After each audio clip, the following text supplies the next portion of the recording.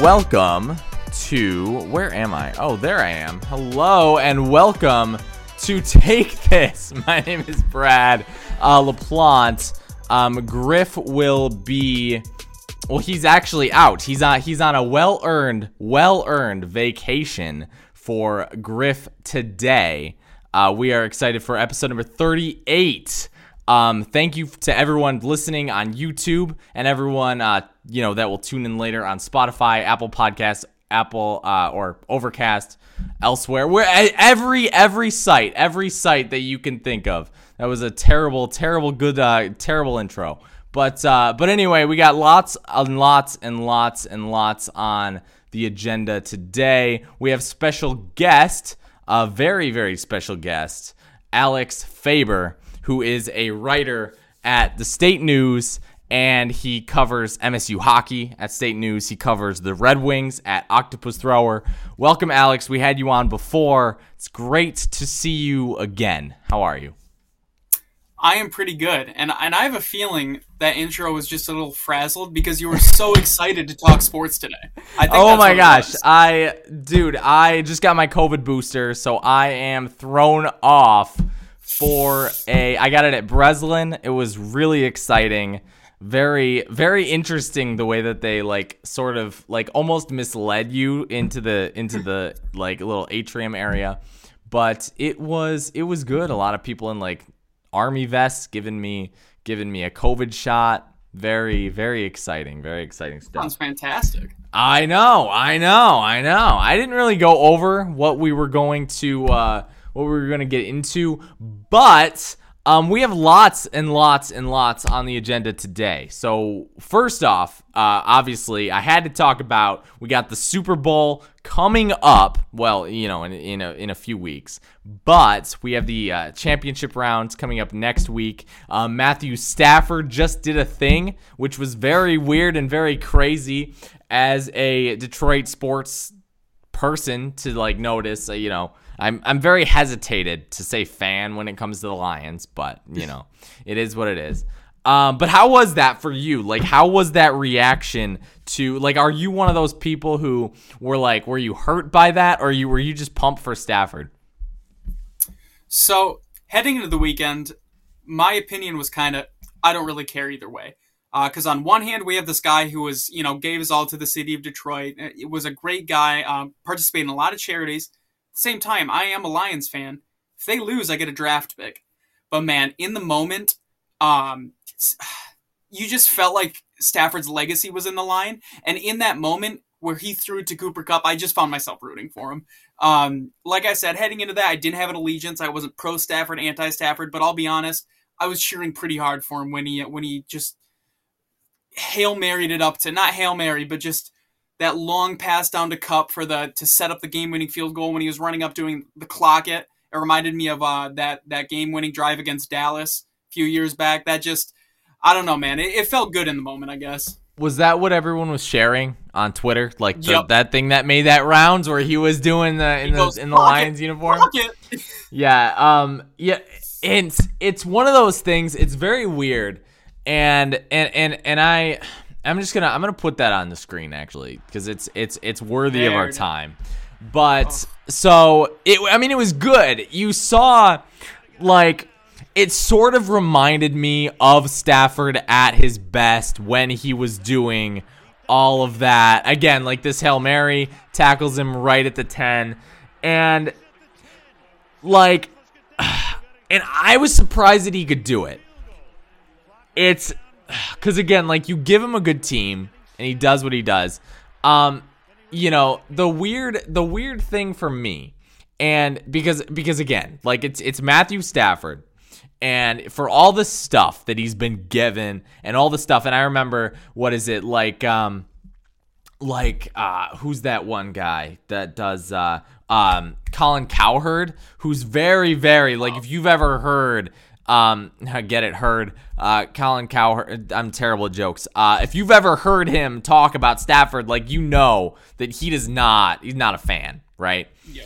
And Colin Cowherd's it's true, right? He puts the facts, put the facts on the table, right? And I'm not, fan of him one way or the other, but he what he would say about like all the time, and he'd come up with all these things about how like if the game's on the line, you put the game in Stafford's hands, and Stafford doesn't come through. And I don't think that that's necessarily true. The interesting thing for me mostly was that I don't think that I learned anything new from this weekend watching him, in the sense of like, I know would I say that, and watching, and we'll get into it a little bit later on, but Patrick Mahomes and Josh Allen, like I would say, and I don't know how you feel, but I would say that they are better quarterbacks than Matthew Stafford is.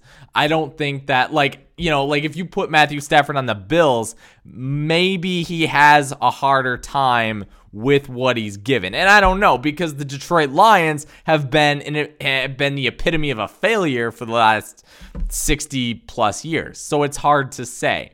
But again, both things can be true where no, he's not he's never been good enough to lift the Lions from nothing and disaster. Like Josh Allen has with the Bills, or Joe Burrow has now with the Bengals. Like that's something that's insane that I never thought I would see.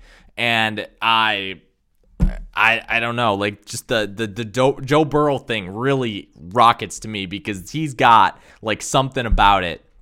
And I don't think that like Matthew Stafford ever did what Joe Burrow did this past weekend at all. And so again, I don't know, I just didn't learn some profound thing about how Matthew Stafford is this amazing dude. It's just same old. What I kind of took away from the weekend, so there's always that question, is Matthew Stafford elite? It really depends how you define elite, right? Like you mentioned, I would consider the only two elite teams right now, or quarterbacks in the NFL right now, are Patrick Mahomes and Josh Allen.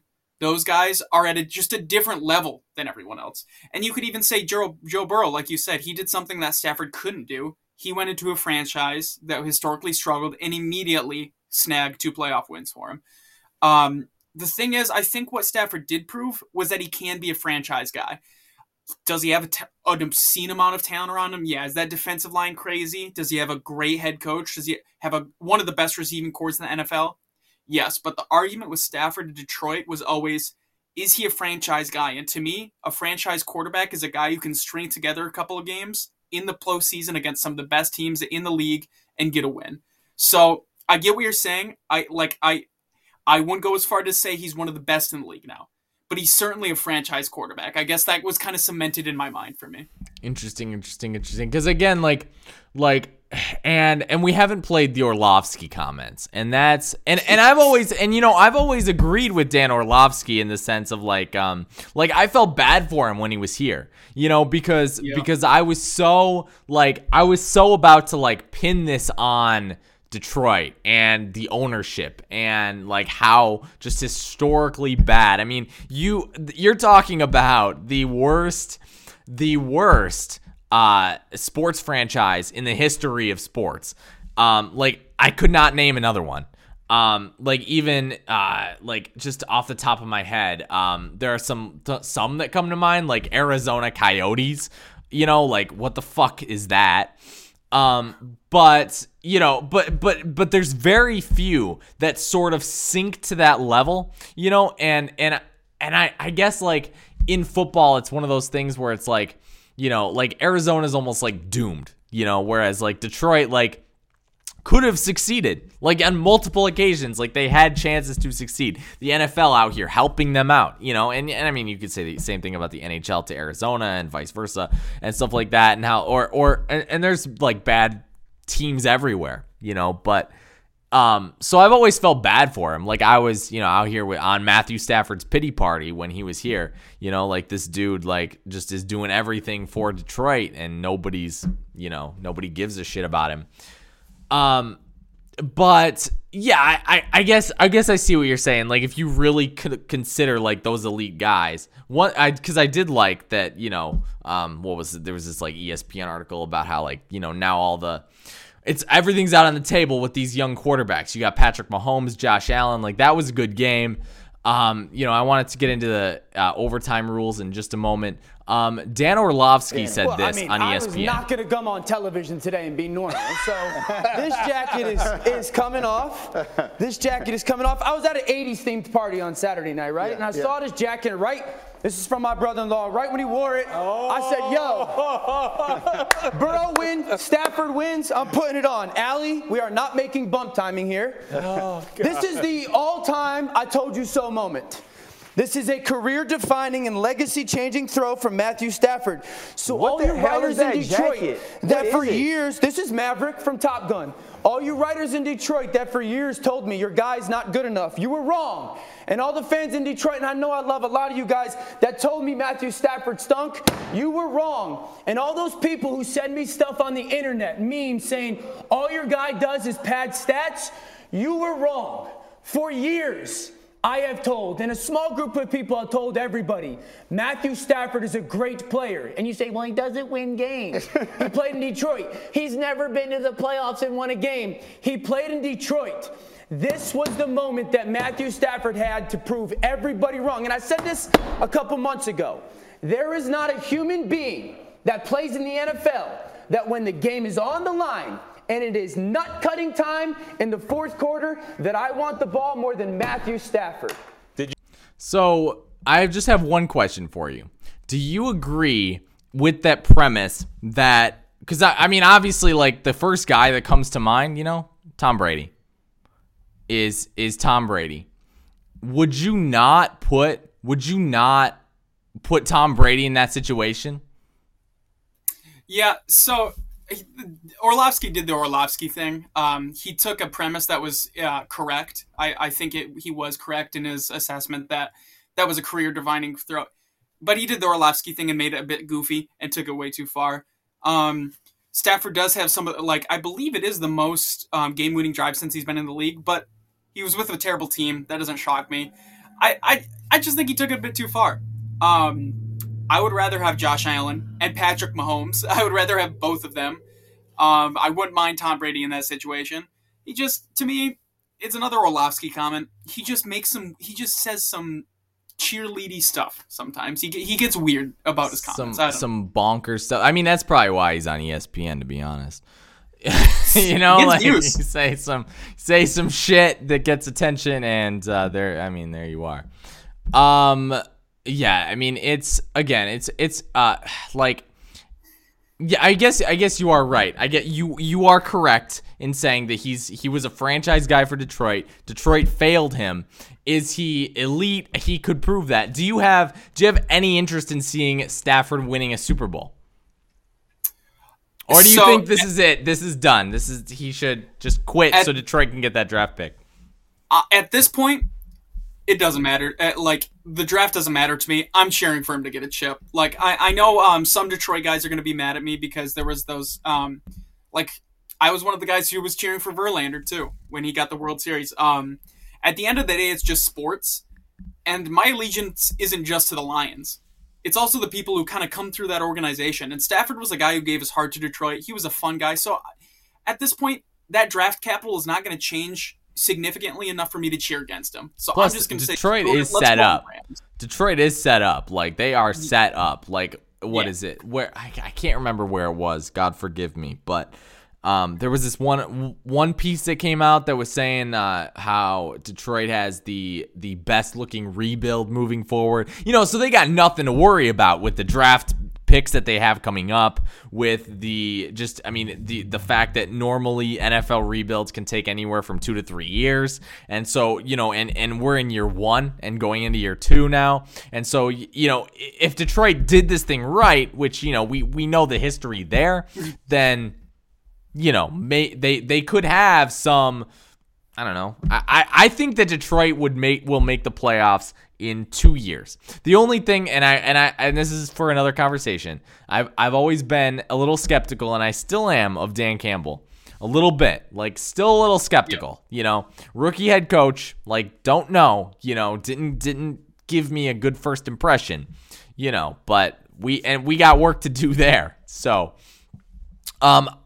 real quick, I want to transition into the NFL and overtime.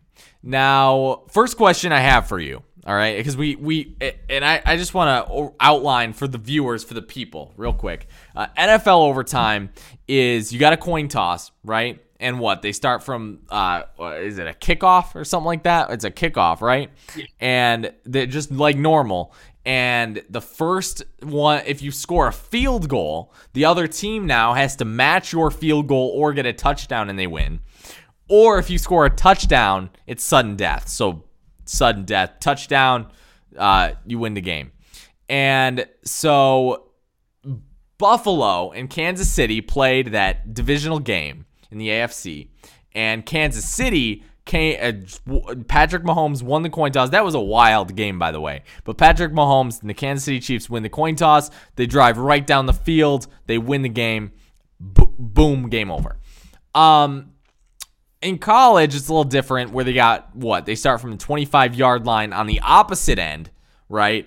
And then from that point on, you have now to get a what is it? Like it's best score wins. But after the second overtime, like I think it's after the second score, they have to get a 2-point conversion. 2-point attempts. Then it goes to 2-point attempts. And then it's just 2-point shootout. Yep. So and that's what we got when we got a 9 overtime game in the Penn State Illinois game, which was god awful. But so I've heard a couple suggestions. Okay, the first one to replace the NFL system, because nobody likes the NFL. Nobody liked the old system when the old system was like field goal done. Nobody liked that system, but they changed it now where it's a touchdown, and nobody likes this new system. Well, if they change it, they could do a couple things. They could, A, go for a full period, so just do another full 15 minutes, all right? That could cause some issues. I don't know, like if people are worried about another tie after that, like sometimes you get in baseball, but 15 minutes is a lot of time. Or you could just do college rules, but it's from the 50 instead of the 25. Is there one you like better, or what do you think they should do? So I want to address the Bills Chiefs game first. That spurred so many comments on Twitter, and I agree with almost all of them. The one thing I want to make sure we don't do is taint the victory for the Chiefs, because at the end of the day, the Bills let the Chiefs march down in 13 seconds and score the tying goal to send it to overtime. So I think people who are trying to use that to kind of cloud the victory for the Chiefs, don't do that. It was a fantastic game. But at the same time, man, I really wanted to see Josh Allen get the ball in overtime. I really did. So I think the NFL really does need to change it. I don't have a perfect system in mind, because with just another period, you get into the trouble of exhaustion. Because what if it's like baseball, like you said, or hockey or basketball, where you have to go to another overtime because you're still tied. That starts to get bad for player safety. So that kind of leads me to the latter option you said. Start from the 50 college rules. Something like that would just make so much sense to me, but make them go for 2 points right away. Something to make it quicker. Just something where defense and offense play a role. Because with how gassed the Bills' defense was after that final drive, you knew they were going to give up the touchdown. As soon as that happened, you're like, okay, that's the game right there. So I'd like to see an overtime that gets the ball in both players' hands, but also kind of keeps in mind player safety. So I think the latter option you said is my preferred, I guess. Yeah, and like, because I'm trying to think too, like, what if we thought outside the box? And this might come off as stupid because I am literally thinking off the top of my head, but the NHL does something where they do 3-on-3. Do you think the NFL could do something where it's like I don't want to say like, that many people, but like 6-on-6? So the NHL doesn't do that in the playoffs. They stick with the 5-on-5. Oh, do so they? I think Okay. the NFL would probably elect to stick with the amount Just of players the 11, on the team, yeah. because then you get into the kind of like the sanctity of the game, people. If that makes sense. right? Like with when the shootout was introduced in hockey, that was a big controversy because it kind of ruined the sanctity of the game. That's another thing that's not because they don't do that in the playoffs, right? Like they No. don't do shootouts; they just do continuous OT. Yep, So that's where you get Yzerman's slap shot to win it in double overtime against St. Louis. That's where you get moments like that. Because obviously, like, the reason why that they started to introduce that in hockey and to begin with was just because it's easier to score when there are when there are 6 players on the ice versus 10. You know, Right. I guess the game would almost like end quicker in theory. You know, it changes the dilemma of the game and it's easier to set up a breakaway.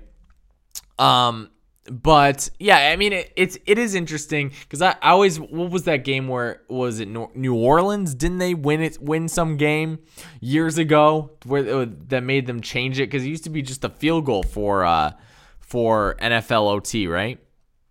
I honestly can't remember. I just remember going to like middle school and people were pissed about it. You know, I wake up and I'm like, I don't know what happened.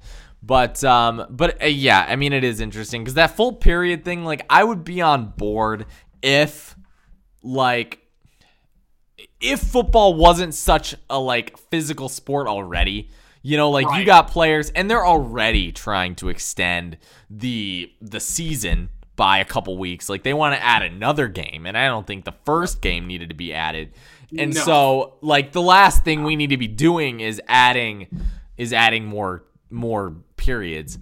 But yeah, like, college rules. It was actually Jim Costa, who is like some new radio voice. Yeah. At 97.1 in Detroit, he actually was the one that suggested both of those, because I've heard of the extra period thing. The college rules thing I've talked about before, but never really considered it being from the 50, just because I was like, the thing I was most worried about was the 25. I'm like, because college is a little bit different, you know. Right. Alex, I want to transition real quick into some Big Ten football. All right. Now, me and you both big into Michigan State, right? So Michigan State all the way. So obviously Michigan State had a great season, and projections mean nothing, especially this early, right? We all know how much projections mean. I mean, projections were the same reason why, like, you had these pundits go on TV and be like, Michigan's not going to win more than 6 games. And I'm like, the fuck are you smoking? Or like the people who had Michigan State at, well, that was more realistic, but it was like 4.5, I think, was their wins at Vegas. Yeah. That's crazy to me. But, so we got some Big Ten projections on 24/7 Sports. All right. Very interesting stuff. By Brad Crawford, this week. Very interesting stuff. So what I just want to highlight some of these, okay, real quick. And again, I don't know, because I want to get into my own Michigan State projections, and this is just based, again, like, there are a few factors at play. Like, it assumes that Jim Harbaugh stays. It assumes that everything stays the same right now with current recruiting projections, etc. The biggest thing that stood out to me was not Michigan State, was not Michigan, was not like any other team except for Northwestern, actually. It has Northwestern going 0-9 in the Big Ten. Do you think that that's realistic at all? So here's the thing about Northwestern. I was actually thinking about that, and when I was making my own rankings kind of in my head, I did project Northwestern as last. But if you look at Pat Fitzgerald as a program, he kind of has this thing where every other year they seem to kind of reload. Now this year, I'm doing what I can. I'm doubting him, and that's where Pat's at his best. He usually gets his Northwestern teams up and ready when they're doubted, but I just don't see a lot of talent in that Northwestern squad. I don't think they showed any really flashes of anything promising this year. It was a pretty rough season, I guess, for the Wildcats. But 0-9 seems a little aggressive in the West. I feel like the West is you can say they're also not that great. Right. So that the Northwestern one, that one was a bit much for me, I think. So in like again, like because again, it's so hard. It's just so hard to imagine any team going 0-9 in the Big Ten West, especially in the West. Exactly right. Like if you told me that Maryland or Rutgers was gonna go 0-9, I'd be like, yeah, no big. That's probably accurate. That's Rutgers with an over under of like 1. Minnesota's was interesting too. What do they got? Like a 5-4 sort of even. And I've always been sort of a like Tanner Morgan believer, like PJ Fleck sort of guy. It has Minnesota winning Big Ten games at Penn State and at Illinois, and losing against Michigan State. Like I don't know. I've always been a big fan of Minnesota. Just kind of one of those teams that you feel bad for, like every once in a while, like they're really hard to hate. Right. Wisconsin as well. Do you think that any of these teams, like Wisconsin's is the easiest to predict, in my opinion. Do you think that any of these teams like stand out from the West? Like, do you think that there's every year it seems like there's another one that goes to the Big Ten title game? Who do you think it's going to be? There are 2 teams I actually kind of have in mind in the West. So Wisconsin is one. I think didn't the projection have them at 8-4? Yeah, and every single win is it. Well, not every win I should say, but every home game is a win. Okay, I just think I know Graham Mertz had a horrible season last year, but he kind of improved it near the end. They had a lot of momentum in the latter half of the season. I could see them. It's the boring prediction. I could see them kind of just taking the West, but I think the fun prediction, the bold one, I could see Nebraska taking a step forward next year. Interesting. They were in every single game last year. Almost every single game. They were within a touchdown. They were right there to win it. They almost beat the Big Ten champ, Michigan Wolverines. They Michigan State. There was just so many. Ohio State. Every game was close. They just didn't have that like it factor to get them over the hump. Right. Yeah, and Nebraska's just a weird team. Just keep an eye on them. I'm not bold on that one, but just kind of. I'm not sold, but the interesting thing about Wisconsin too is it's such a weird thing, because like we talk a lot about like in college basketball, we talk a lot about like home field advantage or home court advantage, right? In football, like it's hard to go into Ann Arbor and win a game, right? Like just because there's 110,000 people there, right? Like it's hard to go into East Lansing even and win a game if Michigan State is a good team, right? Like depending on the year, with Michigan State. But you know what I'm saying? Like it's a lot harder to go into Ann Arbor than it is to go into Spartan Stadium just because you're missing 40,000 people. Wisconsin's just one of those places, though, in football that it's very hard to win at. And, I mean, it's one of the reasons why I will hold this, I claim this forever, about that when me calling the Alabama lost this year at Texas A&M. That game was at Kyle Field, and I'm like, listen, Alabama's going to lose a game. It's not going to be a home game. It's going to be a road game. They're going to lose a game. And I wasn't sure which one it was, but I picked a random one. It was a random road game. But again, it's a lot harder to win on the road than it is at home. And so, like, Wisconsin's just one of those teams. Like, look at this. This is the end. Again, these are just projections, okay? So these could be nothing. But you got the only road game that 24/7 has Wisconsin winning is at Northwestern. That's it. And for all we know, Northwestern could win that game. So it's like a dead split, And like, because people kept saying that Michigan was an underdog to Wisconsin last year, when they played that game, and I'm like, really? Like, really, And there were a couple games that I actually ended up betting money on that Wisconsin was favored in. I think it was specifically the Iowa game where I took Wisconsin. It was the only game I bet money on the whole season, but. Wisconsin was an underdog in that, or no, they were favored to Iowa, and I was like, really? What the why? And I thought this was easy money.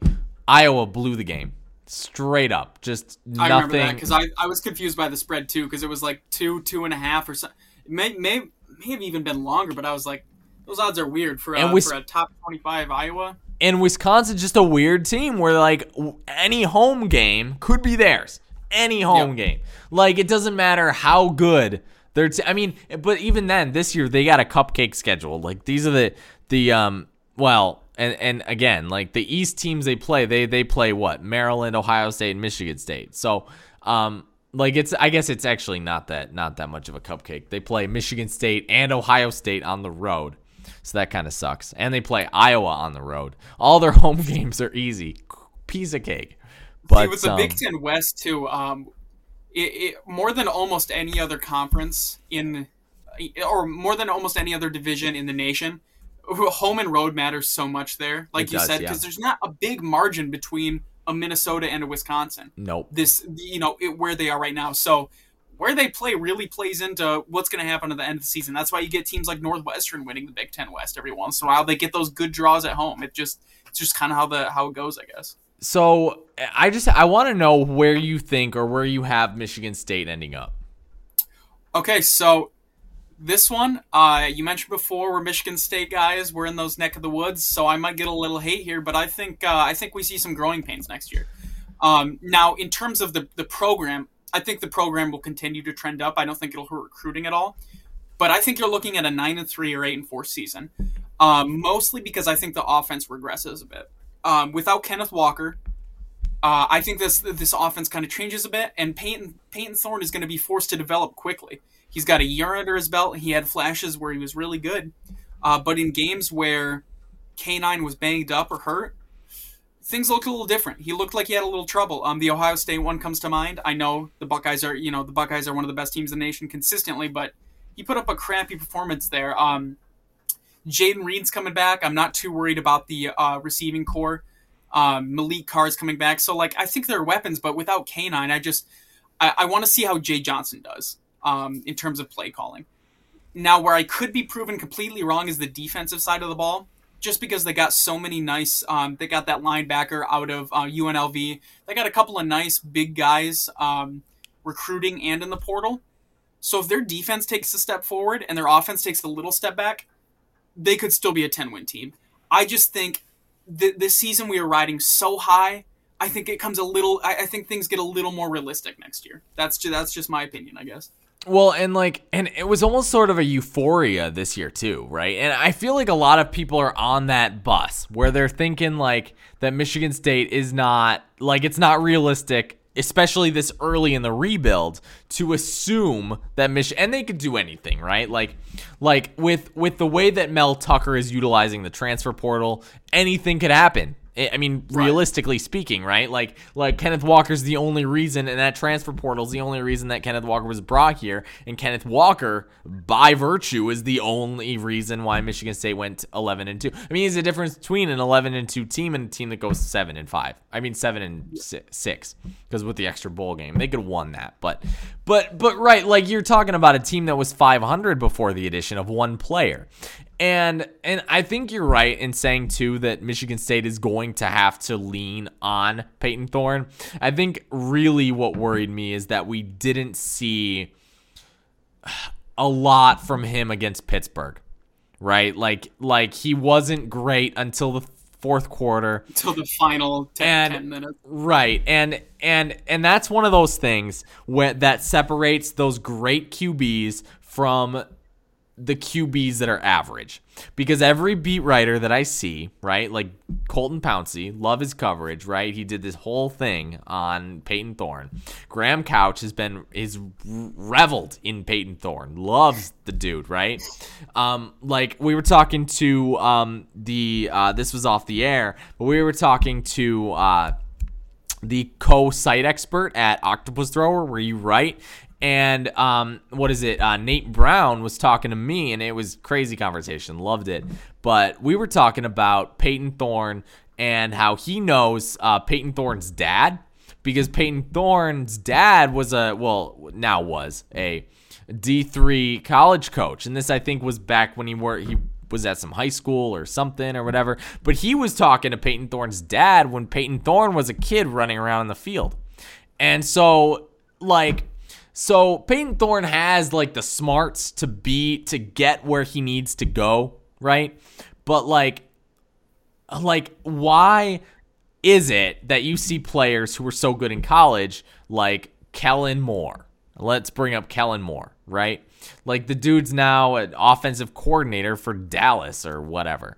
Like, you know what I mean? Like, there was never that execution to the next level. Like, I need to see that jump right now, you know, because, like, that's kind of, again, what separates you from being great and stuff like that. So it worries me that he didn't do well until the end. And did he fix was he aware and acknowledge the problem in the moment? That's something that not a lot of guys can do. Like, yeah, he did that and he corrected it, he fixed it, but I need to see the prep. I need to see you need to do that. You just need to be there. And I think that Peyton Thorne could be the difference between, again, like an 8-4 and a 10-2.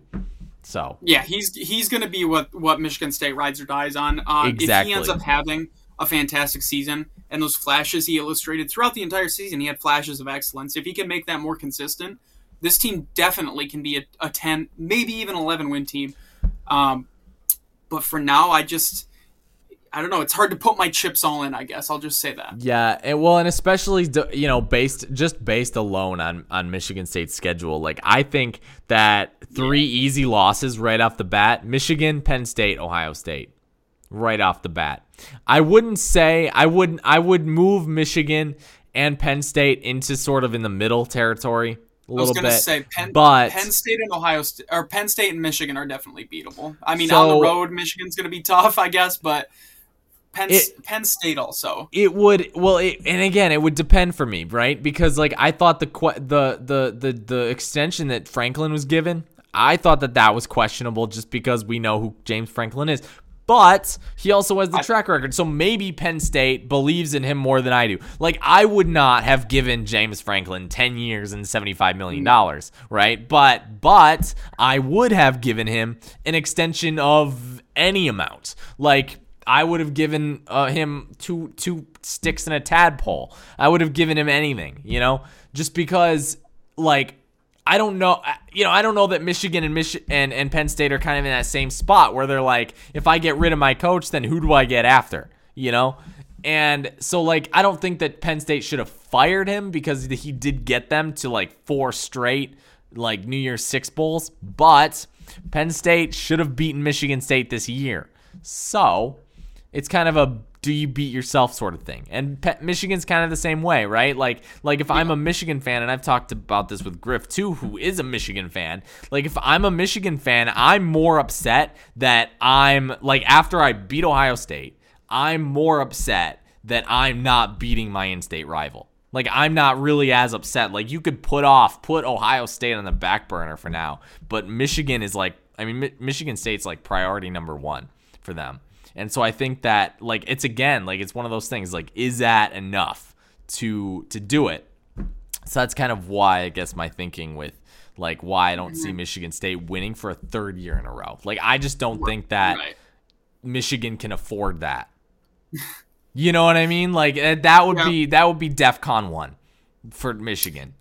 No reason. Yeah, it's on the road. It'll be a tough one for sure, but I don't know. Tucker 2-0 against Harbaugh. I like that propaganda. Yeah. And I think Harbaugh stays, but there have been reports to the Raiders, obviously. And then he lost his defensive coordinator today. I thought that was interesting. I did. That was kind of fascinating. So it's just like you were mentioning earlier. It's just so far out.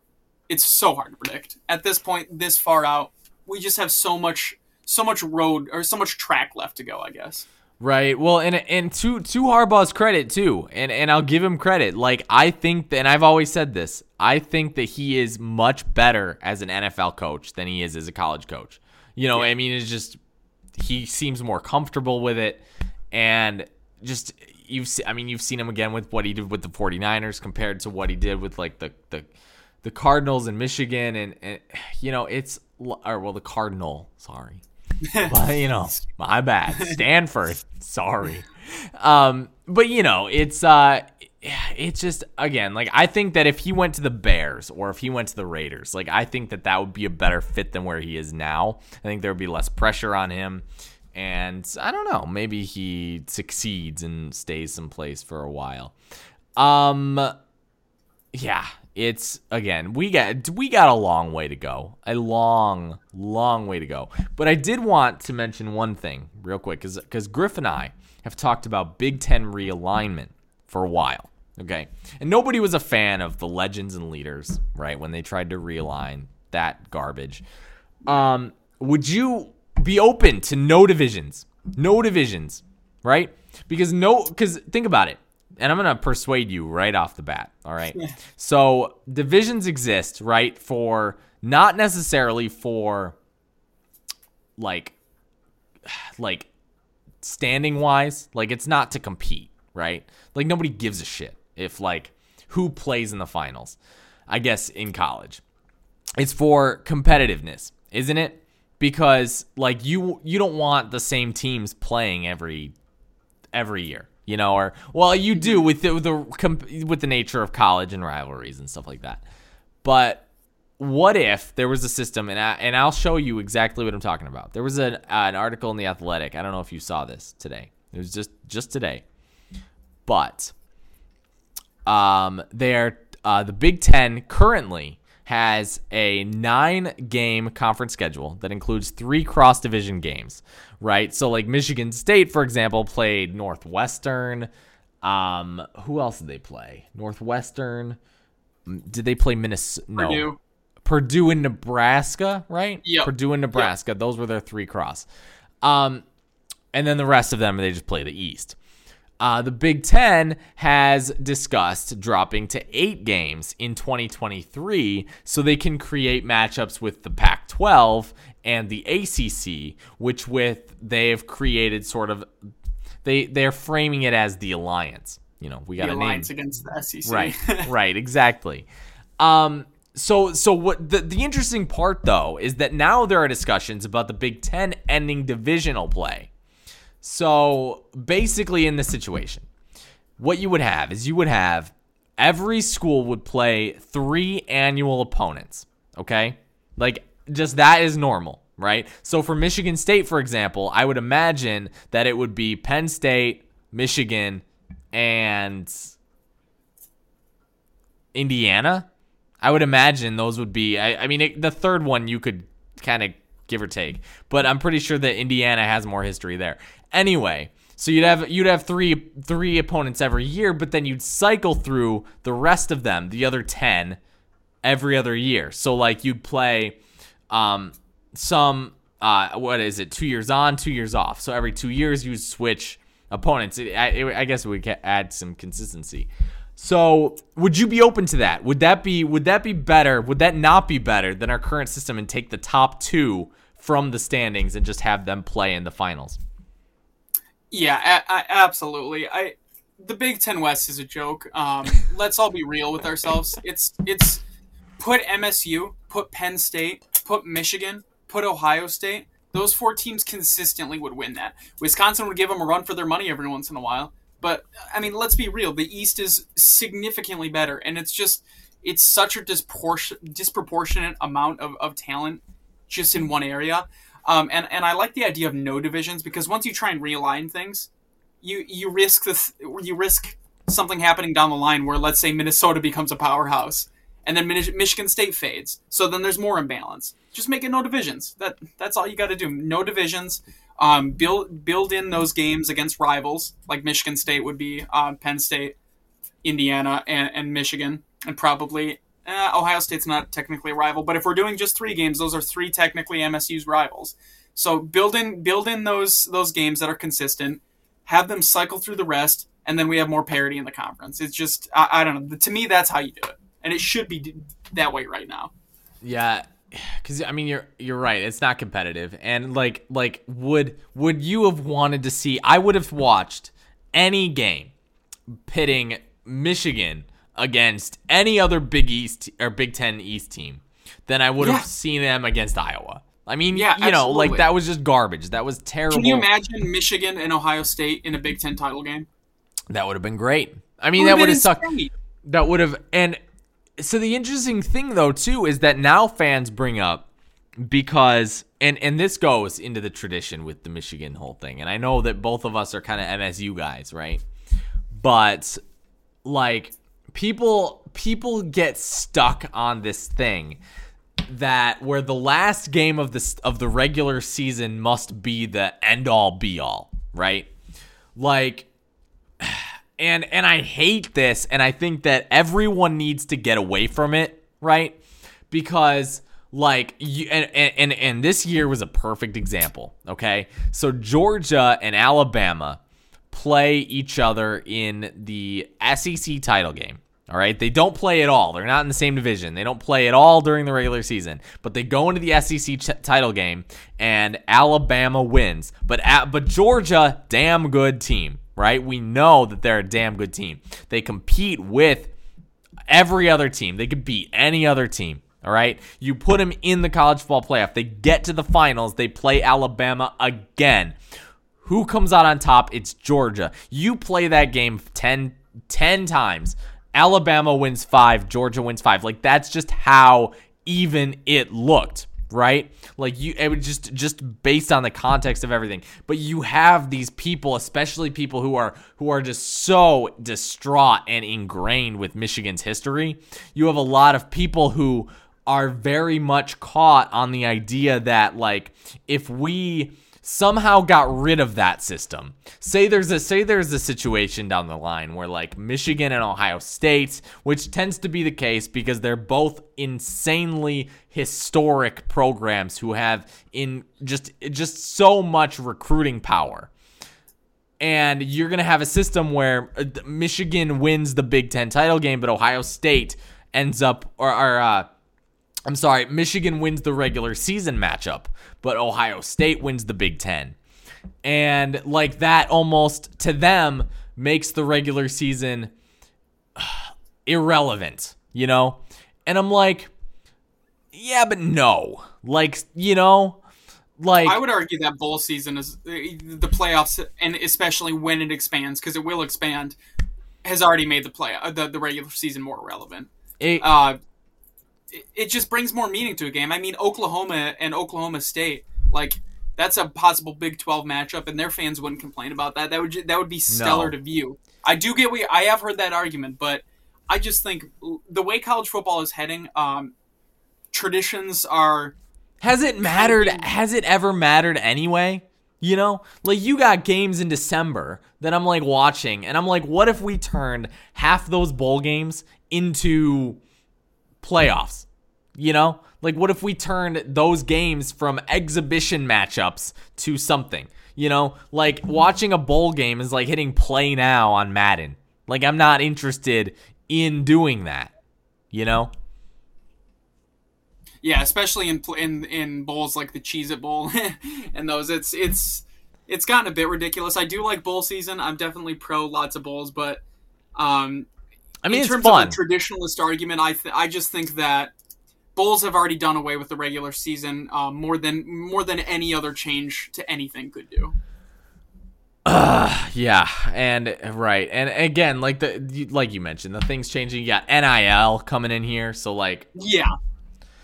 All right, Alex. So we got something that we do here at Take This every week. All right.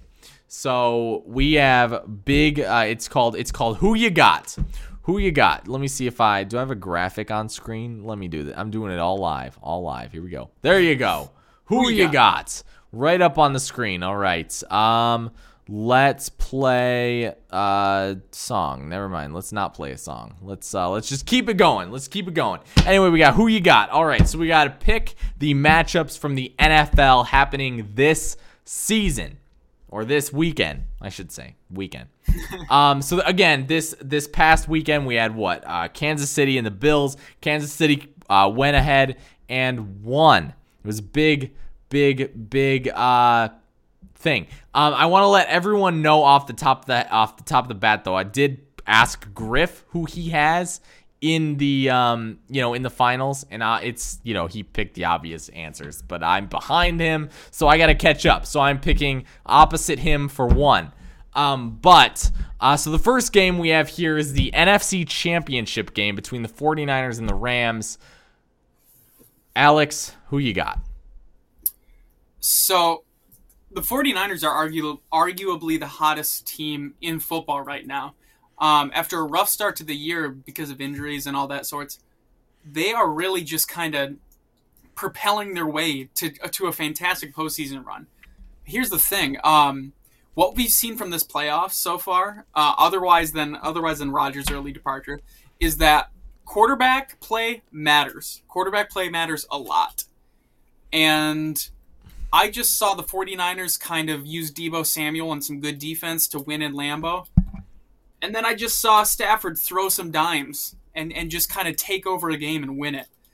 I actually think the Rams take care of business in SoFi. I think the Rams get this done and the Rams make the Super Bowl. I think they get the W here. That is, I think I'm honestly on the, whoops, I'm making you bigger. I think I'm on the same page here, because my issue has always been that, like, I didn't believe in the 49ers to begin with, and maybe they proved me wrong. Who knows, right? But because I have not picked the 49ers to win a single game, and here they are in the NFC title.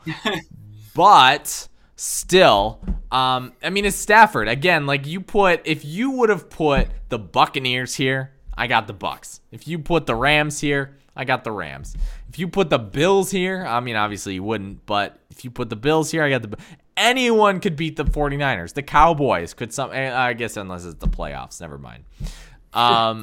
So, but yeah, it's tough to pick. It would be ballsy. It would be bold, very bold to pick to end up picking the 49ers here. So I got to pick the Rams. What'd Griff go with? Griff went with the Rams, obviously. Nice. It's tough, and it kind of leads into my next next ordeal here, because what do we got? We got the Bengals and we have the Chiefs.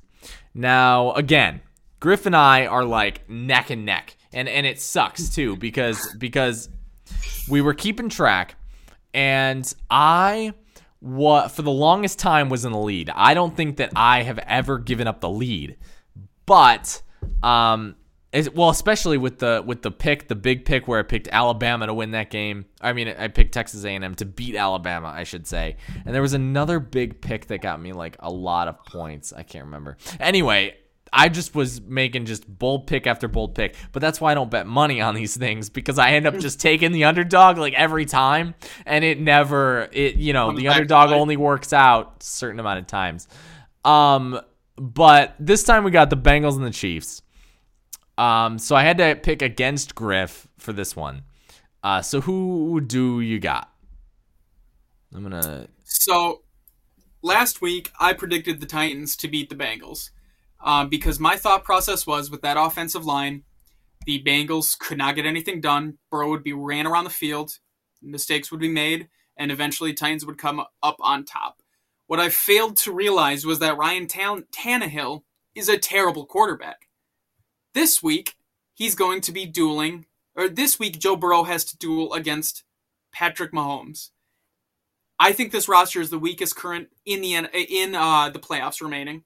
I love Joe Burrow, I love Jamar Chase, but in terms of makeup of the team, I think it's the worst that's left.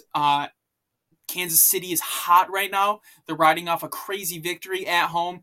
I'll take the Chiefs by a lot here, actually. I think the Chiefs, they're going to take care of business easily. So, yeah.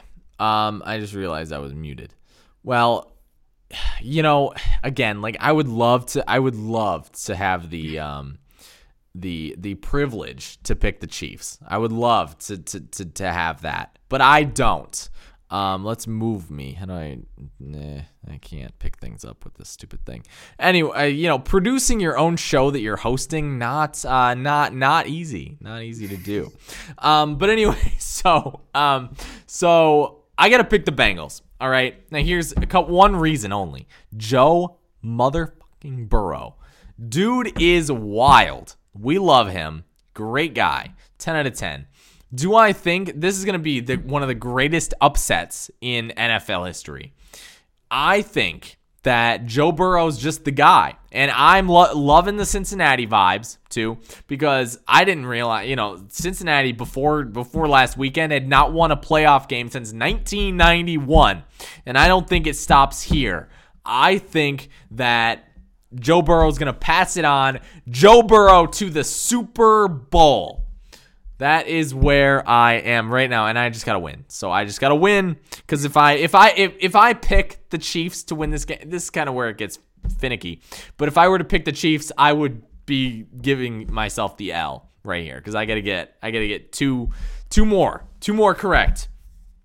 You gotta ride and die on Joey B there. I don't blame you. So yeah, it's a tough season, but it's that's just how the cookie crumbles sometimes. But thanks, Alex. That was Who You Got. Anyway, so friends and family, we have a lot more not really a lot more to talk about, but we got Michigan State hockey. Lots to talk about. Michigan State is having a great an okay season. We are here to talk about it with Clay Snowden in just a moment. But before we get to that, we're going to take a quick break. It's going to be very exciting, very, very actually thrilling, to be honest. But we're going to take a quick break, and after that, we will see you in just a moment. I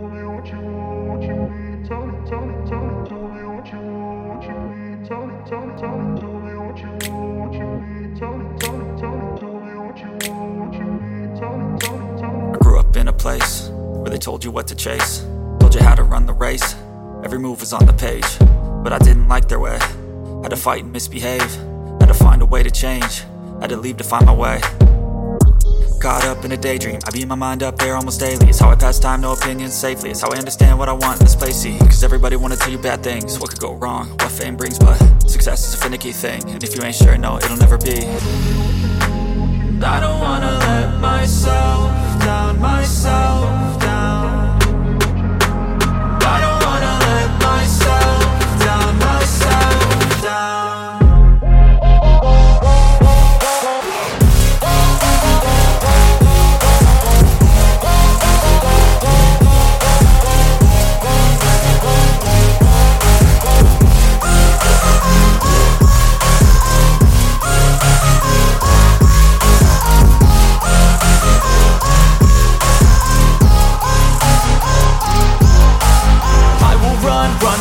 I don't have to plan it, I can go change my fate. You won't understand it, all alone, that's okay. People I can't stand them, they don't want me to change. Keep me where I'm standing, and I don't wanna be where I am. And I want something more, take a chance. It could be possibly my last dance, my last dance. And I don't wanna let myself down, myself.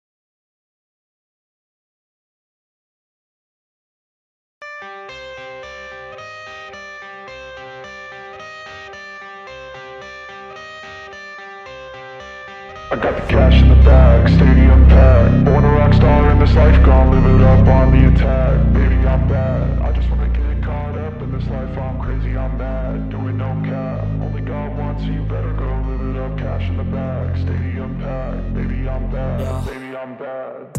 I just wanna stay bad, stay mad, chip on my shoulder cause they treat me like an outcast. I ain't gonna take that, stay back. I'll be swinging hard till the hits come in all caps. I ain't gonna lay back, pray that someone's gonna help me. Ain't nobody like that. I ain't gonna wait, that's all fact. Give me one shot and I'll never get the throne back. I'm sick of being cautious. I'ma go cause something, can't stop this. I'ma steal everybody's lane, call it shoplift. Sick of hearing everyone complain when they thoughtless. Taste the pain, it's like candy canes. It makes me go change into a better frame, into a better name. Society's insane, we all live for fame, yeah. Cash in the bag, stadium packed. Born a rock star in this life, gon' live it up on the attack. Baby, I'm bad, I just wanna get caught up in this life. I'm crazy, I'm mad, do it no cap. Only God wants you, better go live it up. Cash in the bag, stadium packed. Baby, I'm bad, baby, I'm bad. I got the cash in the bag, stadium packed. Born a rock star in this life, gon' live it up on the attack. Baby, I'm bad, I just wanna get caught up in this life. I'm crazy, I'm mad, do it no cap. Only God wants you, better go live it up. Cash in the bag, stadium packed.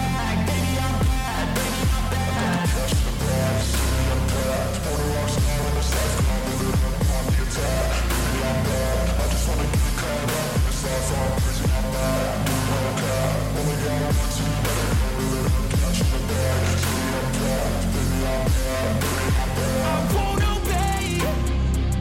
You cannot tell me what I cannot say.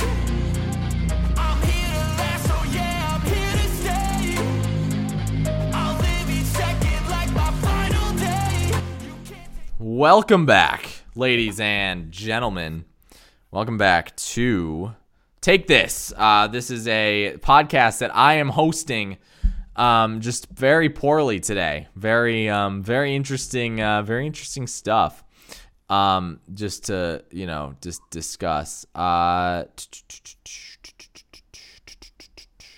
Anyway, we got to talk about MSU hockey. It's very weird that Clay is still in the waiting room. So I'm going to bring him into here he is. There he is. There he is. My goodness. What a time. What's up, Clay? How are you? I can hear you. I can hear you all right. Okay, well, I'm sitting here with my Blackhawks. Oh no! Why? What are you doing? Come on! The Blackhawks are currently up 4-0 at the end of the first period against your Detroit Red Wings. So I decided to throw this bad boy on. No, I delete. No, you can't do that to me. Steals Alex DeBrincat from you. You know what? That's what I hope. I hope your franchise is cursed. That was unsportsmanlike conduct. That's what that was. That was terrible. Hey, I was sitting here and I was listening to everything that you all were saying before, and I was just like catching myself wanting to jump in on like all of this stuff. I was so gung ho, and I'm a big Buffalo Bills fan, so I am hurting quite a bit. Dude, that sucks. The amount of emotions I experienced during that game was so unhealthy. I honestly I have no allegiance to either team, and the amount of emotions, Dude, I was sitting out here. I was like, I wonder. And this doesn't happen very often, but I was like, I wonder what the what's it called? The you know how you can go to ESPN and it'll show you like the chance that every team had to win. Like, because the only sport that I ever usually give a shit about that in is baseball, because it changes all the goddamn time. Yeah. Every time it's just something different, right? Because you could make a game from 4-4 to like 8-4 in like matter of moments. But yeah, that was like, Bills need to be resuscitated after that. That was rough. Yeah, and if you don't mind, I just want to throw in a little bit about a few different topics. Yeah, a few takes of mine, not takes, just stances, I guess. Michigan State football drops a little bit this year, a little bit of a dip in production, losing Walker. I think they're going to take a slight step back, slingshot forward 2023. Overtime rules, complete trash. Imagine going into a job interview and they call you back and say, we're going to have another job interview. It's between you and somebody else. The other person goes first, and then they come out and say, go home. You don't even get your shot. I feel like that's how it happens sometimes. the game was not decided because of the overtime. The Bills did not lose because of overtime rules. They lost because of coaching and not squibbing with 13 seconds left, or even if they did squib, that was prevent silly. defense. Just the fact that they even that, touched that back. The last thing I kind of wanted to touch on was the conference restructure. I say screw all of it. Screw all of the conferences. Power 5 plays Power 5. You could literally draw names out of a hat, 12 games, and just play Power 5. I don't care. How cool would it be to see Arizona State play Mississippi State on a random Saturday instead of New Mexico playing Alabama or something like that? Yeah. Power 5 plays Power 5.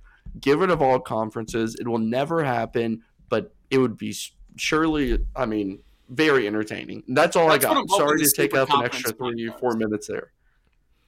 I'm hoping the Super Conference kind of allows that to happen a bit, like where they start like Pac-12 teams and Big 12. That would be so fun. If like you were saying, imagine MSU just going to like Stanford or just going to Oregon State. That would be so fun. Just consistently having those fun games. Are you kidding me? It's free money too.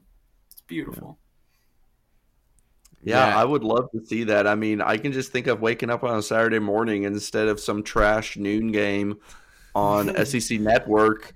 We're looking at Arkansas versus Illinois. Like, it's just weird. It doesn't happen much. Like, we actually get to see some talents up against each other. I don't know. I think it would be cool.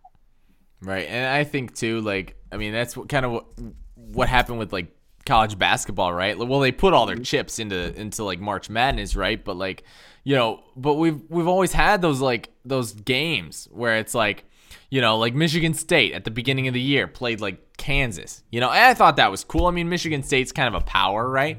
And and there are teams in Division I football that do the same thing, not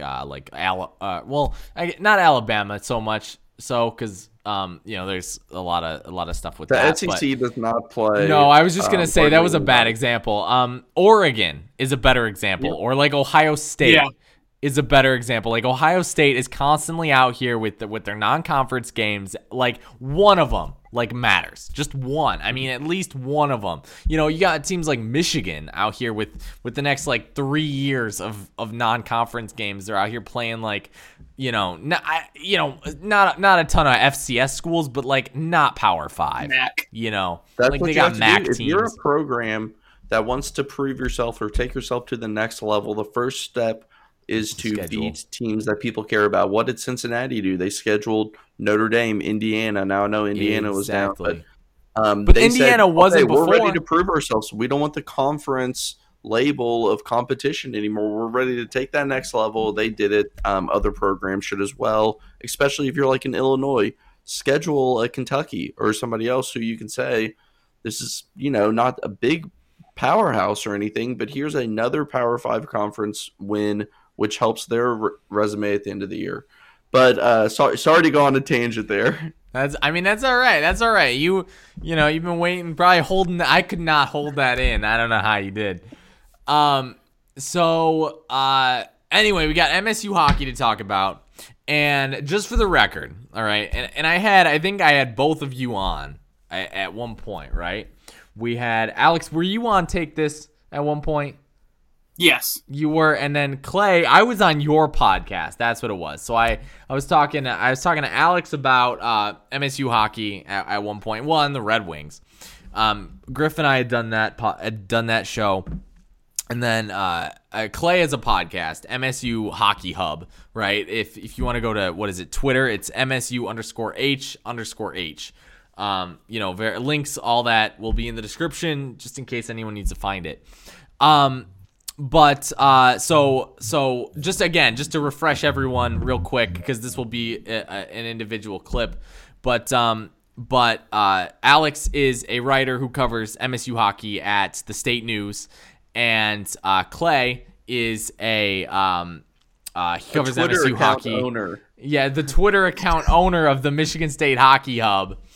So it is a great Twitter account though. So. It's good. It's good because you don't get a lot of college hockey coverage, especially in teams with teams that are not notoriously like juggernauts, right? So like, and I know that Michigan State was good in like, the early 2000s and even went to the tournament in 2012, but that's not something that you would not consider Michigan State hockey to be like top line, right? Like it's not like basketball. Not a BU or a Michigan. Right, or even a Western Michigan who was showing some like Western Michigan has some good coverage too with the something Herald, I can't remember, but anyway, that's besides the point. So we got good stuff. This would be I just wanted to say this would be a very different conversation that we would be having if this was 2 months ago. This conversation about Michigan State hockey would be very different because the first game, and I just got sort of thrown into the hockey stuff. But when I started covering them, this was like this year, because I had been doing some stuff for Fansided, and I was like kind of over that hump, and I had just made the transition from like music to sports, and I was mostly like just really interested in what Michigan State had, but I didn't want to get stuck with like the overwhelming nature that basketball can have or like football can have. And so I picked a smaller sport, and hockey I've always been like interested in. And Michigan State's kind of actually been on kind of the upswing. Like the trajectory this year from last year was pretty good. And, even as hopeless as it sounds, but I was really hopeful, I think, especially with like Mitchell Lewandowski being like as good as he's been and stuff like that. But then the Great Lakes Invitational hits. They play a better team in Western Michigan, and even though like there were chances that they could have had to win that game, they didn't pull through. They ended up pulling through against Michigan Tech, who I don't know what that was. Michigan Tech fans are something, very much something. But then 2022 comes, and they got Minnesota, who they play, and I'm just like, what is this? Not looking good. But Lewandowski's out. So Lewandowski gets injured, who had already been injured. And so you kind of get this whiplash of this team who's going from like, I don't want to say that they could have won the Big Ten, but they could have finished fourth, maybe. That was like their ceiling this year. And now, what do you got? Like fifth at best? They were just in fifth. So like sorry, I accidentally went to you. The whiplash from just from something that was so high potential, it just kind of sucks, right? Yeah. So, excuse me. I had both of you all on my podcast during the span where Michigan State was playing well. They were not dominating, but they were performing at a better rate than they were the previous year. And I said it to both of you all. I've said it over and over again. Okay, that's great. They have this break coming up. They have two legit hockey programs that they have to play. And then they have the real thick of the schedule. Those teams that are ahead of them, that were on their schedule in January, it was all Big Ten from here on out. This is where you show if you're legit or not. And they simply have shown that they're not legit. Those games in the GLI, I was still holding out hope. I actually met Brad on the concourse before, and we were talking about them. And that first game against Western Michigan, they held in there, and that's a good team. So I was like, okay. And then they beat Michigan Tech in OT. And then they just come out to Minnesota, and, they blow a 3-1 lead at one point, give up, I think, 5 straight goals or 4 straight goals or something. Just look terrible. And at this point, and I would never, especially me being on the outside, not being around these, I'm not going to question anyone's determination or effort or whatnot. But, just from their play, it looks at times that it's just, I wouldn't use the word lazy, but just kind of unorganized or maybe not totally focused. There's just too many times during a game, you play 60 minutes and they seem to think that you play 30, 35 minutes some nights. And it's getting hard. This is year 5 of Coach Cole. And he has a well below 500 average across his coaching career. Tom Anastas was brought in and was given 6 years. And, it's been 5 years since Anastas left. And really, has this program changed the trajectory at all? And if you ask me, I would say no, not right now. It takes longer to recruit and kind of turn a team around, but the talent Cole's brought in has not been a lot of the goal scorers. Lewandowski was an Anastas guy, and so was Dennis Cizana, and it's just kind of looking to me, okay, where do you go from here? I mean, this team, the season's more or less lost at this point. But do we have much to build on going forward? The recruits, I follow it a little bit. It's really hard to follow. There's a couple that you could say, okay, this guy has some skills, some offense, but I would not say that there's a ton of thrill going forward with what I've seen. Yeah, I mean, that's fair. You bring up the point about Cole, too, and, it's something that I've, pondered, but again, I kind of just got thrown into this, right? So, I don't want to be the guy that's going to be like, dude, should you be fired, I don't want to, because it's easier to have that opinion, too, when you're, when you're frustrated. That's something that you say when you're, at your wit's end. I didn't even say stuff like that about relating to the Lions about Matt Patricia until I don't know. You could tell from the beginning that this dude was in over his head. But in a sport that is a lot less coverage, you're gonna see it's a lot easier to be patient, because you're kind of you're not given the benefit of the doubt, right? Or you're given you should be given the benefit of the doubt, I should say. Because Michigan State, again, it's not that juggernaut school that you're going to see at, Michigan or, in, football. If you got, you just saw, LSU fire their coach, it's not this isn't that, after, the first year. But, again, like you mentioned the patterns there, right? Michigan State had a coach for 6 years and then got rid of him because he was not giving Michigan State what they needed to get. And then... so again, it's like sometimes how I track video game releases. This is when this publisher usually does this. This is the pattern. This is this is kind of that deadline. This is what you got to get to. And so, it's I guess it's starting to get a little bit frustrating when you look at the history and you and someone may ask why is this guy still is he on the hot seat? Yeah, and just a couple of things to consider. First off, I am not one of those let's fire everybody guy. I'm not even saying to fire Cole. I'm just saying these are questions that are generating in my head of, okay, well, just taking a 10,000-foot view. The only person I've ever wanted fired in my life was Rex Ryan from the Buffalo Bills. And that's just for obvious reasons. Rex Ryan is just a very difficult human being, and I won't go into that, but so one thing to consider, when Coach Cole was hired 5 years ago, that was a different athletic director. We have a new athletic director in Michigan State now. Mm-hmm. Who knows? He hasn't been able to show patterns. He's brand new. Maybe he has a short leash. Maybe he has a long leash. Maybe he puts a lot more focus on hockey. Maybe he brings some back if that's even possible.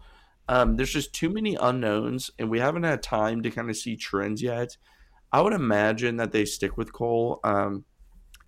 College hockey, a lot of these big programs, when Red retired from Michigan, they immediately got Mel, and he's a top-notch coach.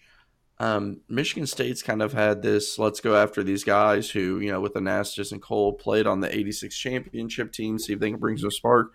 I think Cole is a better coach than Tom Anastas, and what Danton Cole's also brought that should not go unnoticed here is the facilities. He was the one in charge of kind of getting all that together, raising the money, and that should theoretically help with recruiting.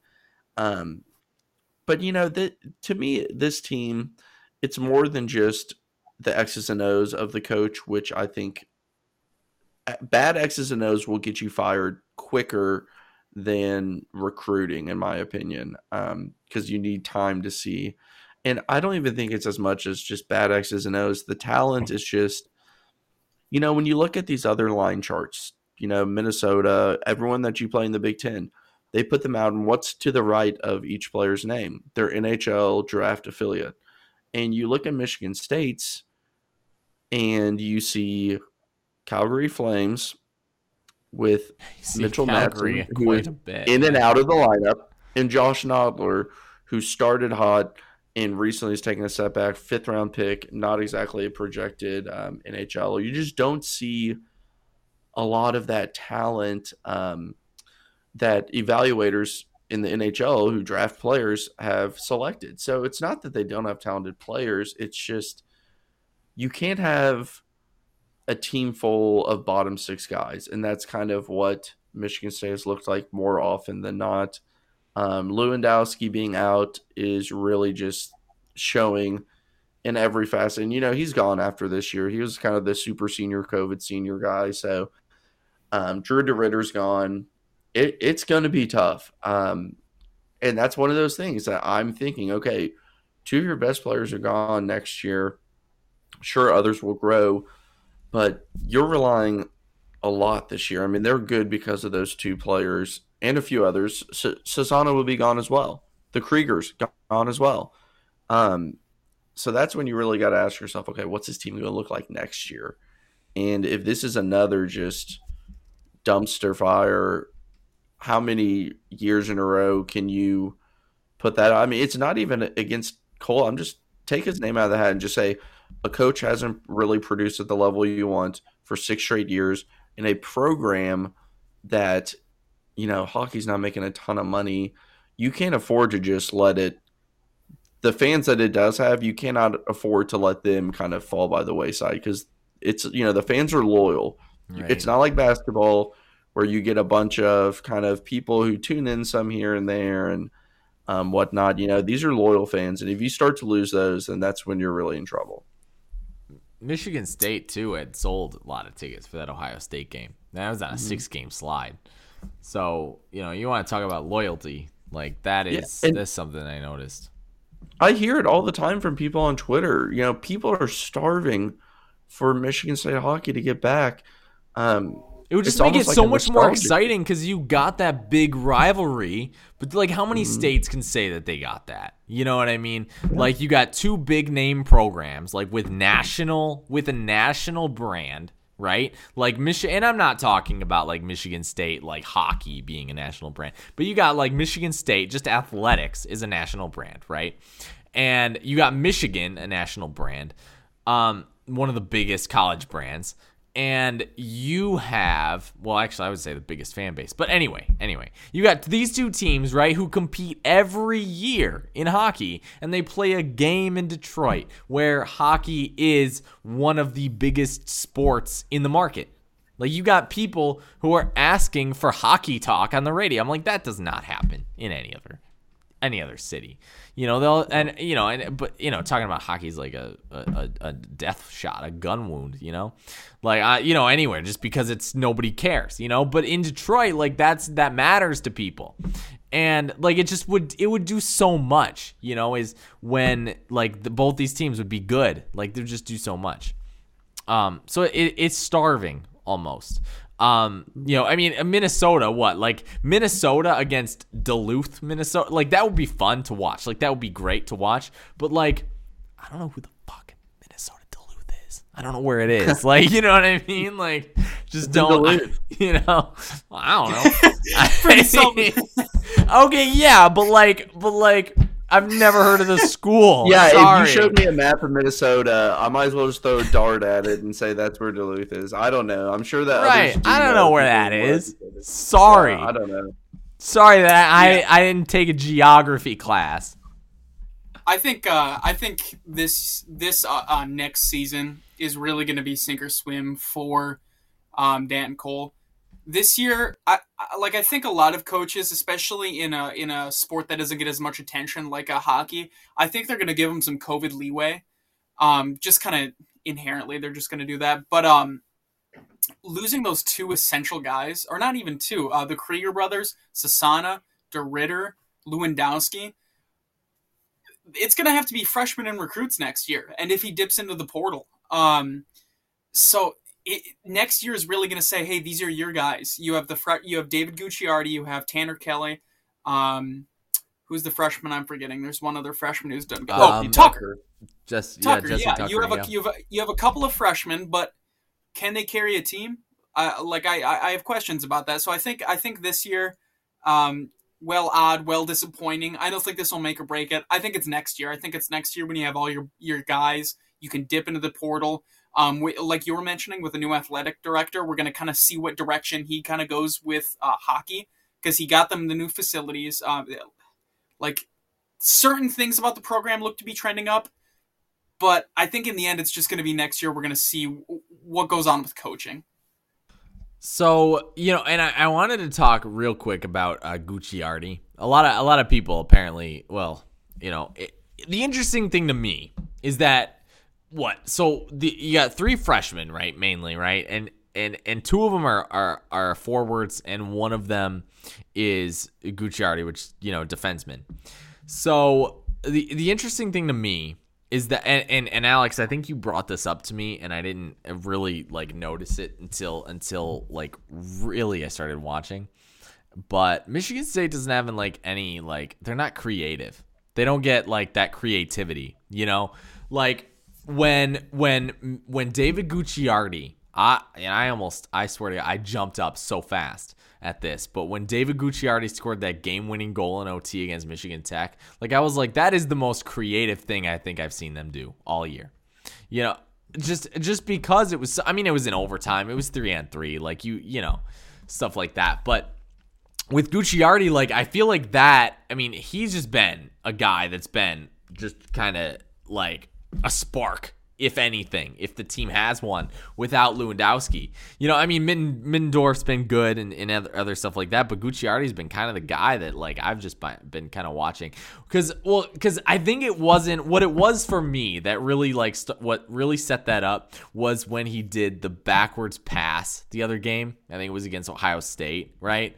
I don't know if you guys caught that, where he what did he do? He maintained offensive zone possession and kind of flipped it over. He did a little spin. Right. I know exactly what you're talking about. He was in the offensive zone, did a little flip and passed it around to the point at the left, and then he kind of moved in and shot it. The other guy did, and that was a very clever move. That was a nice take. Right, and it was just stupid little stuff like that is just something that can. It's not something that's going to win you games, but it's something that is very, it's something nice to see, especially when you, like you mentioned, you're going to see this team, rely a lot more on their guys that are just, they're young, they're young, they're inexperienced, you're going to see a lot more reliance on that, have you guys seen, any sort of, anything through, I know the portal's an option, but with recruiting, anything that is just kind of jumps off the page? So they did land a recruit. I think it's 2024. And in terms of Michigan State hockey recruiting, Jeremy Dewar does the best job of anyone following that. Yes. And if you ever go to his Twitter page, it's Jer Bear, I think. He actually has a spreadsheet that he updates, and when the players are coming, which year, who's committed, all that stuff. So that's a very good resource for those of you who want to follow. But Christian Kim, not Christian Kirk, that's the wide receiver for the Cardinals. Christian Kim committed, and he does have offensive upside. And he had, I think, 97 points in 49 games or something crazy like that. That's a guy who caught my eye. And Jeremy, when I talked to him about it, really had high praises for him. But again, it's so hard to project, and it takes kids a while to transition once they come in as a freshman. But really, you have to start recruiting more offense. Too often, if you look at these recruiting classes and you research the person's name on Elite Prospects, you pull up, they play 25 games and have 6 points. And that's not, there's definitely room on a roster for players like that. You just can't fill up the entire roster like that. A lot of these top talents, my biggest issue with recruiting is the local kids are going elsewhere. They're filtering to Michigan, they're filtering to Wisconsin, or we really are not pulling a lot of Michigan kids who are kind of at the top of the recruiting classes from there. And I really don't know what the answer is. Hopefully, better facilities help. Well, like Western Michigan being like this season. I mean, because this is a surprise for them. That's probably not going to help Michigan State's case. Yeah, and they're a pretty good program overall, but you can put. It's kind of like if you have a Porsche and you have the nicest rims and the freshest paint job and all these aftermarket things. That's kind of the facilities and kind of the promoting the school. Winning is the engine. You have to win. Not a lot of talented players are going to say, okay, I'm going to go to insert mediocre program or below average program. They're going to go to teams that win. So yeah, the facilities help and all that jazz helps, but when it all comes down to it, players want to play for the top programs. If you look across the NHL draft in the first round or two, players who are playing in college, it's not often that someone gets drafted from a college that's not very good. It seems like it's always kind of top tier programs because that's where the talent kind of levitates towards. So Michigan State has a lot to figure out. I don't know what the answer is. I'm glad that I'm not the one making the decisions.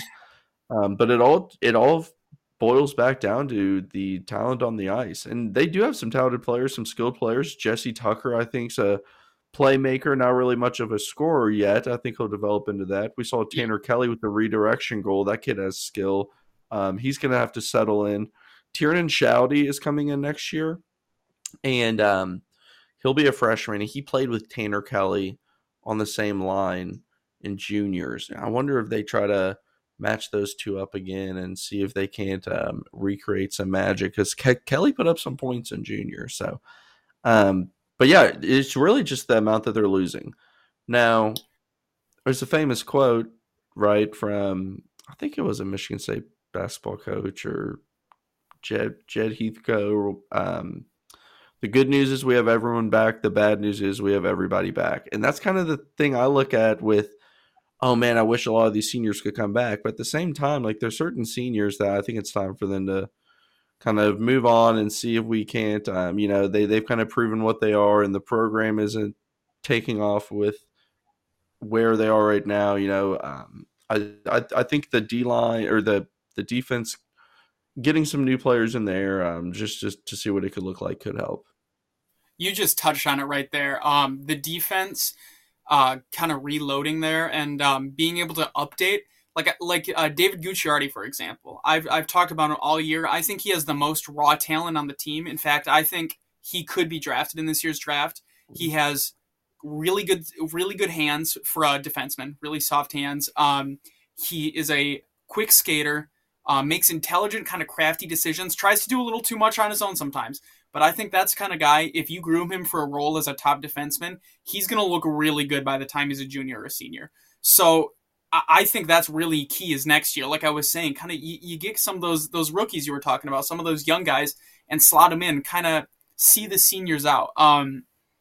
Dan Cole likes his guys to be hard, gritty, like experienced guys, and that's why he relies so much on seniors. It's going to be refreshing to see kind of a new team and kind of a new face of the team. I don't know. That's the main storyline I'm going to be keeping an eye on next year. Interesting. I like it. I just love to see it. Great to get some hockey talk in. I really wanted to pivot real quick, just for a quick moment, because Alex and I were out here doing our Super Bowl, projections and everything. I know that, Alex, you had, said Chiefs and Rams. Is that right? In the Super Bowl. Who do you think is going to win? Alex. Me? No, Alex. Oh, I was Alex first. We never went to our Super Bowl predictions. Oh. This is way pivot. Oh.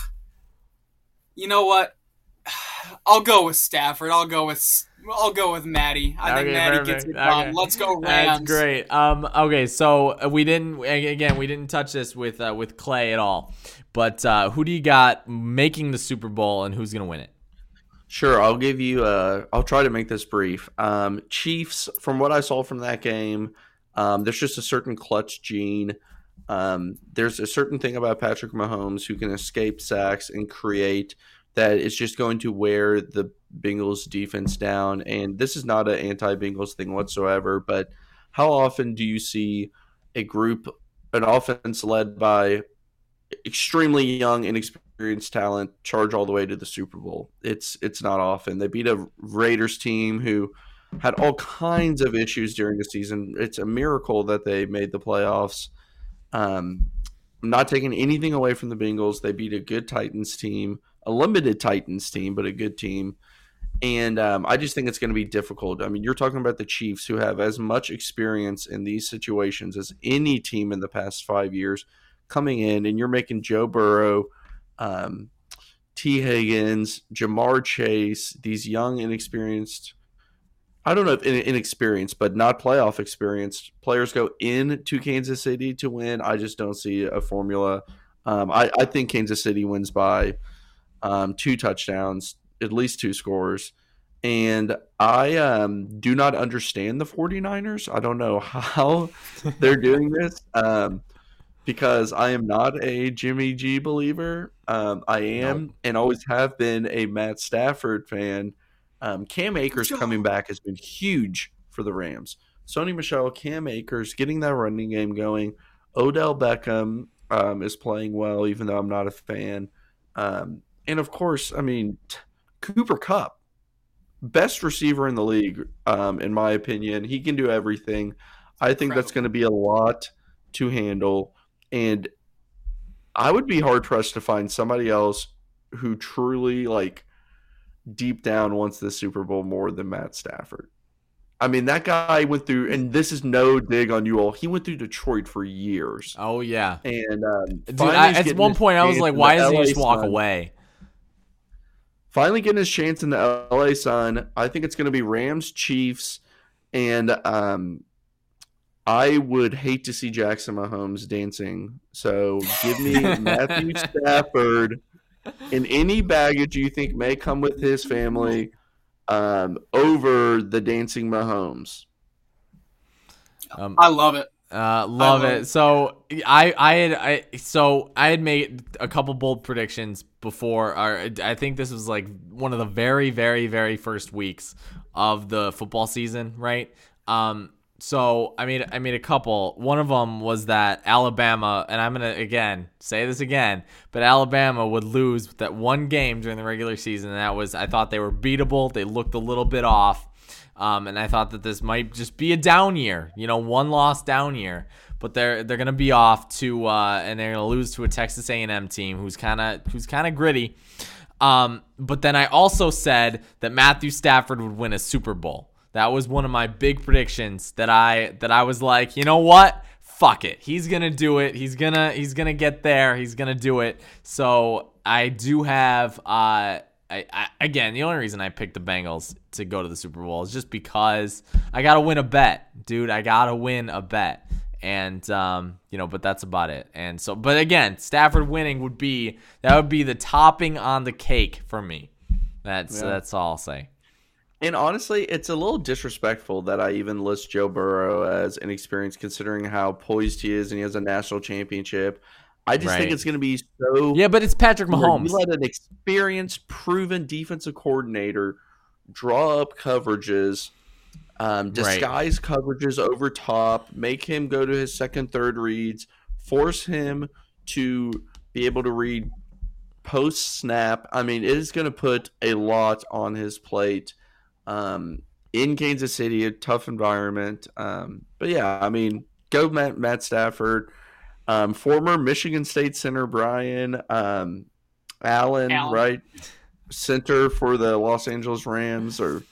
But that will go down as the worst jerseys ever to win a Super Bowl if the Rams win. Oh, my God. I know. I don't understand the gradient. I don't understand it. I just don't get it. But like their logo, it sucks, because as someone who is a graphic designer and designs shit for Twitter, like, do you know how hard it is to change that yellow? Because you can't just change it because what I would do to put it on a solid background is you would just paint bucket it. Like super easy, right? With a gradient, now you gotta go into this thing and like you gotta now add a gradient overlay. I'm like, the fuck is that? So that's why when we did our picks up here, when I put this on screen, you see that? I didn't even try. I just kept it blue because that is impossible to change because it's not all the same color. And just not graphic designer's worst hell. But before we wrap up any type of talk or Super Bowl talk, I do want to say one quick thing about the Buffalo Bills, the whole entire debacle that went on. Yeah. Josh Allen was 9-0 on coin tosses in his career. 9-0 on a 50-50 coin toss. Comes in and loses the coin toss. Oh my god. Yikes. That is God, that's so funny. Thank you, ladies and gentlemen. Thank you, gentlemen. Sorry. Thank you, gentlemen, for being here. This was great. Very, very fun. Thank you to everyone who watched on the Twitter. I'm like, it's too loud. Thank you to everyone who watched on Twitter. Thank you to everyone who will listen on Spotify, Apple Podcasts, Overcast, all of the podcast sites I don't even know existed, but now I do. Thank you everyone for listening. We'll see you guys again next time. Bye.